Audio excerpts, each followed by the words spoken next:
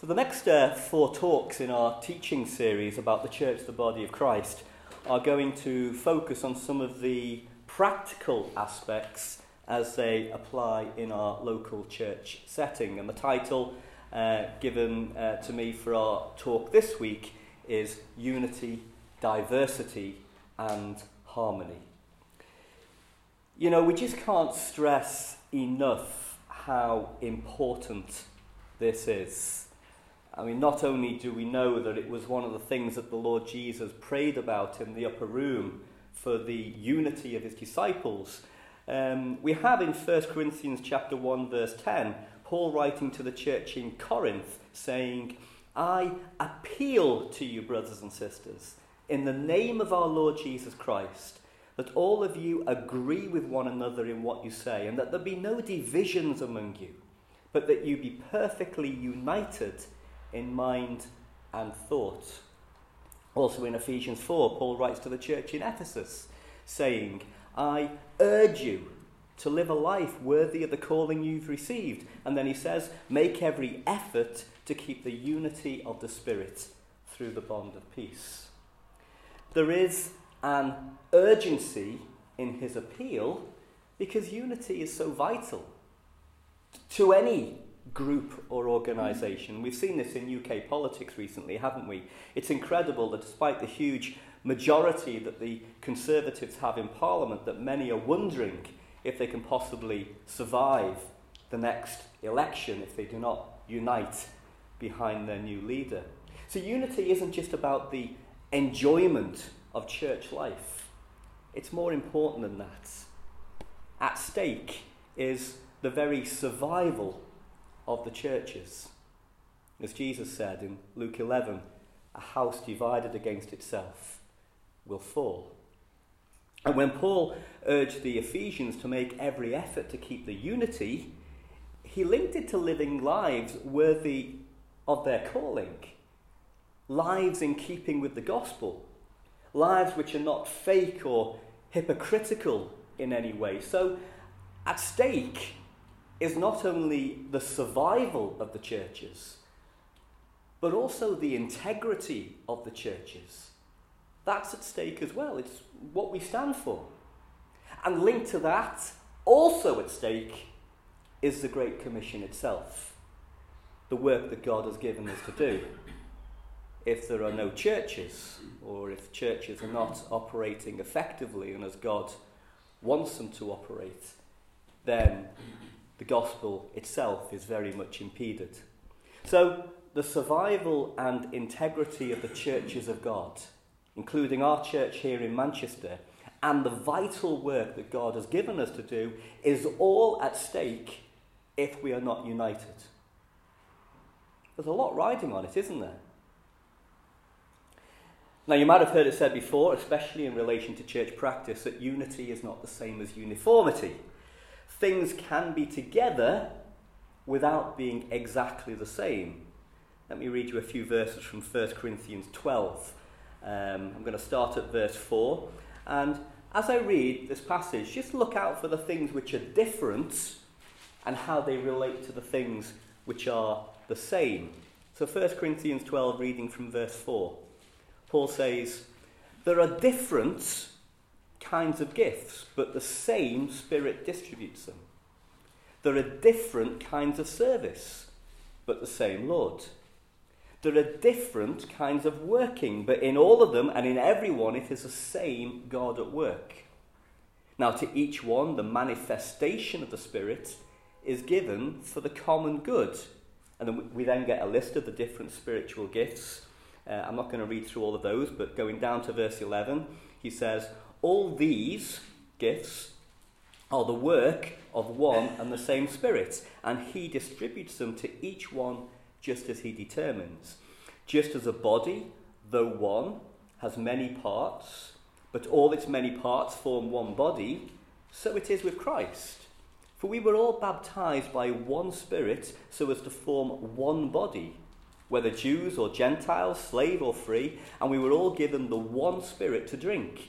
Even so, the body is not made up of one part, but of many. I'm not going to read the whole chapter, but it continues, as you know, with the metaphor of the human body to highlight not only the obvious fact that there are many differences in the various functions of the many parts of the body, but that these differences are vital for the body to function properly. And then in verse 27, summarising everything that he's written before, Paul writes, "Now you are the body of Christ, and each one of you is a part of it." You know, there's a lot in that one verse which not only touches on last week's subject, but it also underpins the practical application that we're focusing on this week. A local church is meant to be the expression of the church, the body of Christ. That's what Paul means when he says you are the body of Christ. We're only a part of it, obviously, but we should fully express the character and the work and the unity of the whole thing. But then, when he writes, each one of you is a part of it, Paul's saying that not only was the church in Corinth collectively part of the universal church, the body of Christ, but that each person in that church, with all their diversity, was part of it. And here's the thing. Although Paul emphasises the value of the various differences between us, it's always in the context and the expectation of us working together. And that's where we can face challenges and difficulty, isn't it? Because we often struggle to see and value and treat one another in the way that we should, the way that God wants us to. And this is a long-standing problem in society at large, isn't it? Not just in churches. Despite all the progress that's been made in legislation and education and positive action, we still have discrimination and exclusion and the undervaluing of diversity in all walks of life. And not only does that cause the suffering of individuals, but the divisions and conflicts it causes can have a very negative and destructive impact wherever these issues arise. Now, I'm absolutely no expert in this subject. When I realised I was going to be speaking on this subject, I thought, oh no, not again, I've been given a difficult one. But in my secular employments, I did have a role encouraging more diversity and inclusion in the workplace. And of the many things I learned in that role, I'd summarise the main causes of discrimination to be as follows. Firstly, we all have a tendency to like and trust people who we view as similar to ourselves, and therefore a tendency to dislike and distrust people who we perceive to be different. And that's made worse by the fact that we're often unaware of our own subconscious bias in that respect. Secondly, our experiences or knowledge of one person might influence our opinions about others who we deem to be like that person that we've experienced. In other words, if we have a bad experience with someone, we might view anyone else who is in any way like the person who gave us a bad experience to be likely to give us a similar bad experience. Thirdly, there's often a failure to appreciate the true value of everyone's contribution and the value in itself of a diversity in contribution. Some say that was part of the downfall of Liz Truss, that she only appointed people to her cabinet who shared her opinions, who were unlikely to challenge her ideas. Fourthly, there's often a lack of understanding of people who are not just like us. We might not be able to appreciate their life experiences, their feelings, their struggles and aspirations. And number 5, there is often a lack of awareness of the impact of our actions when we do discriminate. How it makes people feel when they're discriminated against, when they're excluded or overlooked or not given the same opportunities or not taken seriously or judged unfairly, and so on and so on. I'm sure there are many other causes, but these were the 5 main ones that came to mind when I was preparing for this talk. And I'm not going to talk about each of them separately, except to say that probably all 5 of these causes will apply to every single one of us to some extent, which means that we all have the potential to discriminate, and therefore we all have the potential to cause disunity. I want to share from Scripture how we can try to avoid that. But what I'd just like to do first is talk briefly about what we mean by diversity, because we might be thinking it mainly applies only to a small number of well-known things, which tend to be the things which are in the news all the time when anyone's found guilty of discrimination in those kind of areas. Things like gender discrimination, ethnicity, and sexual orientation tend to be the things that often come up in the news. But they're only the tip of the iceberg. Here are some of the many other important things. And by the way, I'm not saying everything is of equal importance, but here are some of the many other important ways that we might be different from one another. Firstly, age. We have a wide spread of ages in our church, don't we? Which means that people have different health needs, different life experiences, different physical and mental capabilities, different attitudes to risk, different outlooks on life, and so on. And ageism is a very real form of discrimination, just like other areas. Now, I've expanded on that one only just a little, just to illustrate that when we think about diversity, it's not just about the fact that someone is different that we should be thinking about, in this case whether someone is older or younger than yourself, but it's all the associated things that go with that difference that should be part of our thinking, what we should be trying to think about. Other areas of diversity include people with disabilities, people with different levels of education, people with different types of occupation. I mean, is a lawyer or a doctor more worthy of respect than a gardener or a plumber or a cleaner? What about income and wealth? Often they follow on from education and occupation, don't they? It affects where people live, the company they keep, the kind of holidays they go on, if at all, how they dress, how healthily they eat, and many other things. In James 2, it talks about the evil of discriminating against people based on their social and economic status.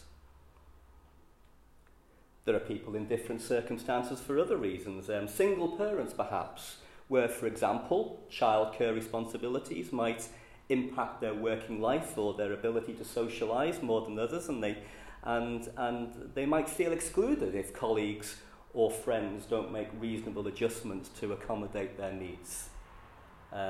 So, if, say, you're a team leader in a work situation and you have someone in your team who has to work flexibly because they've got to manage their life around the school run because there's no one else to take the kids to school, then you don't organise a team meeting at 9 o'clock in the morning because that person's always going to be excluded. Then there are people who just look different. Size, shape, other physical features, whether they be natural or caused by some form of injury. It's an area where people are very self-conscious often, and it can lead to mental health issues, issues of self-esteem, and made worse when they are discriminated against, treated differently because of those, because of the way that they look. Regional accents. Yeah, really, regional accents. It's amazing how many people in professional or public life feel the need to hide their accent. But whether they're a Scouser, or a Brummie, or a Geordie, or Cornwall, someone from Cornwall maybe, people often make assumptions about what people are like based on how they sound. I'm a Scouser. You can tell that from my accent. It doesn't mean I'm thick, or dishonest, or necessarily enjoy football. All right? Religion, of course. Huge area of diversity, especially when the associated practices and cultures are very different to each other. But even within our own faith, There are many differences in understanding between Christians about what different scriptures mean and what God wants from our lives, either collectively or individually. And finally, as if I hadn't given you enough, there can be lots of diversity in what people are able to do, how they can contribute to the church, their skills or spiritual gifts, as we saw in 1 Corinthians 12. So there are many areas of diversity, far more than we might initially assume would apply in a church setting. But the fact is that we are potentially very different from one another in all these ways and others. And the more people who join a church, the more diversity there might be. And although that's a good thing, the more diversity we have, the more risk that we have to unity. So how can we avoid these differences causing disunity? Well, we might make the mistake of thinking that unity is mostly to do with whether or not each church in our fellowship signs up to the official teaching. And the more teaching we have, the more unity will naturally follow. And obviously that's important. But there's something else which is also vitally important, and perhaps this is where I should just highlight the other word in our subject title today, because we can't have unity without harmony. It's not enough to have an official, approved understanding of what the faith is. The Conservative Party had an approved manifesto at the last election, but it hasn't prevented all the infighting and divisions and disunity that we've seen in the news this year. For there to be unity, there must also be harmony. And that comes down to how we treat one another. And a key part of that is how we value and respect diversity. So how do we do that? Well, I think the starting point is understanding something about how God views and values us as individuals in all our diversity. And I just want to highlight a few things that we know from Scripture. And the first thing we should remember is that we were all created equal in God's sight. Genesis 1, it says, God created mankind in his own image. In the image of God, he created them. Male and female, he created them. We should never forget that all human beings were created in the image of God. And although it's only gender equality that gets a special mention in that verse, we can clearly see that there is nothing in these verses or anywhere else in Scripture which implies that any nation or ethnic group or religious community was to be viewed more or less in the image of God than anybody else. We are all, without exception, fearfully and wonderfully made. Every human being is made in the image of God. And it's been well said that this is our starting point of understanding human dignity and equality as God sees it. Secondly, we are all equally fallen because of sin. Romans 3:23, all have sinned and fall short of the glory of God. Yes, we can see from Scripture that there are different types of sin might incur different intensities of judgment. But there is nothing in Scripture which states or implies that some people are more fallen than others. As it says in Ephesians 2, without Christ we are all dead in our sins. There are no degrees of deadness. Spiritually, you are either dead or alive as far as God is concerned. Thirdly, in Christ we are all equally justified. The follow-on from Romans 3:23 is, of course, verse 24, which says, all have sinned and fall short of the glory of God, and all are justified freely by his grace through the redemption that came by Christ Jesus. The all who fall short is followed by the all who can be justified. And the Scriptures give us no hint of there being any degrees of justification. In Christ, God views us all equally, as if we've never sinned at all. And the key thing to that, of course, is that the enabler of God's justification is not anything that we have done or anything that we could do. It's only through the redemption that came by Christ Jesus. His work, not ours. And as it says in Ephesians 2, we're saved by grace through faith and not by works. And therefore, Ephesians 2 says, no one can boast. No one can claim that they are more deserving of salvation than anyone else. We all rely on God's grace equally. Fourthly, as it says in Romans 2:11, God does not show favouritism. In Acts 10, we read about Peter realising that God had called the Gentiles as well as the Jews. In verse 34 he says, I now realise how true it is that God does not show favouritism. And likewise, Paul says in Romans 10 and 12, there is no difference between Jew and Gentile. The same Lord is Lord of all and richly blesses all who call on him. I think it's worth noting here, given that some of the worst forms of discrimination are due to race and ethnicity, that these verses specifically highlight that God does not discriminate in this way. The Jews had a special place in the purposes of God, but they weren't viewed as any better than anyone else. And the same is true today. Regardless of where you come from, regardless of the colour of your skin or your cultural or religious background, God views us all equally. And Paul expands on this in Galatians 3. Verses 26 to 28, he says, so in Christ Jesus, you are all children of God through faith. For all of you who were baptized into Christ have clothed yourself with Christ. There is neither Jew nor Gentile, neither slave nor free, nor is there male and female, for you are all one in Christ Jesus. You notice we have this phrase again that keeps coming up in relation to our wider subject. Our membership of the church, the body of Christ, a membership that we have through faith and acceptance of the Lord Jesus Christ as our Saviour, and in no other way. It's the phrase in Christ. Keeps coming up, doesn't it? And Paul addresses the all of that membership when he says there is neither Jew nor Gentile, slave or free, male or female, you are all one in Christ Jesus. This is our status as individuals.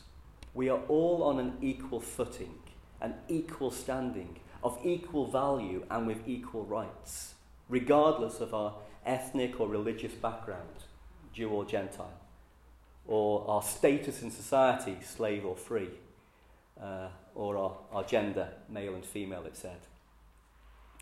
But what Paul doesn't say is that there's no diversity in Christ. I'm going to come back to that point towards the end. But the key point for now is that God views everyone as equal. So regardless of our diversity, we can see that 1, we're created in God's image. 2, we're all, the whole human race is equally fallen because of sin. 3, in Christ, we can all be equally justified. And the 4th point was, no matter who we are, God does not show favouritism. As maturing Christians, we should be developing a similar mindset, shouldn't we? Seeing each other as equals before God. But how do we do that in practice? What do the scriptures say about how we should view and treat each other? Well, a heck of a lot, doesn't it? And certainly in the last 5 minutes or so that I've got left, I'm not going to cover very much of it. But let's talk about love and respect. The Lord Jesus, of course, said that loving our neighbour should be second only to our love for God. As he said in Mark 12, love your neighbour as yourself, and that's more important than all burnt offerings and sacrifices. And of course, if we love someone, then we want the very best for them, don't we? We should aim to show the kind of love that we read about in 1 Corinthians 13. We don't have time to read that now, but it's a standard of love, isn't it? Which leaves no room for any kind of discrimination. The antidote to discrimination, or at least part of the treatment, is love and respect. Listen to what Paul says in Philippians 2, first 5 verses. He says, if you have any encouragement from being united with Christ, if any comfort from his love, if any common sharing in the Spirit, if any tenderness and compassion, then make my joy complete by being like-minded, having the same love, being one in spirit and of one mind. How do we do that, Paul? He says, do nothing out of selfish ambition or vain conceit. Rather, in humility, value others above yourselves, not looking to your own interests, but each of you to the interests of the others. in your relationships with one another, have the same mindset as Christ Jesus. So we were created as equals. God views us as equals. He expects us to treat each other as equals. Rather than looking down on other people who are different to ourselves, we should actually value them higher than ourselves and put their interests before our own. And this is vital if we're to live together in harmony, isn't it? If we're to give practical expression to the spiritual unity that binds us together, if we are to be of the same mind on the things which are important to God. But I want to finish the last few minutes just with one final thing, which is often misunderstood about diversity. Yes, we should value each other equally and respect each other equally and acknowledge that we all have the same standing before God. We're all one in Christ Jesus, but that doesn't mean that we should view each other as if we were the same. You might have heard of the term colourblindness. It's the answer to racial discrimination, some think. In other words, treating people of colour as if they had no colour at all. And I'm just using this as an example because we have this term for what some people think is a good idea. After all, they might say, Galatians 3 surely teaches that there are no racial differences in Christ. The thing is, when we ignore what makes someone different to ourselves, we ignore everything that might be important to that person. Their background, their culture, life experience, their identity.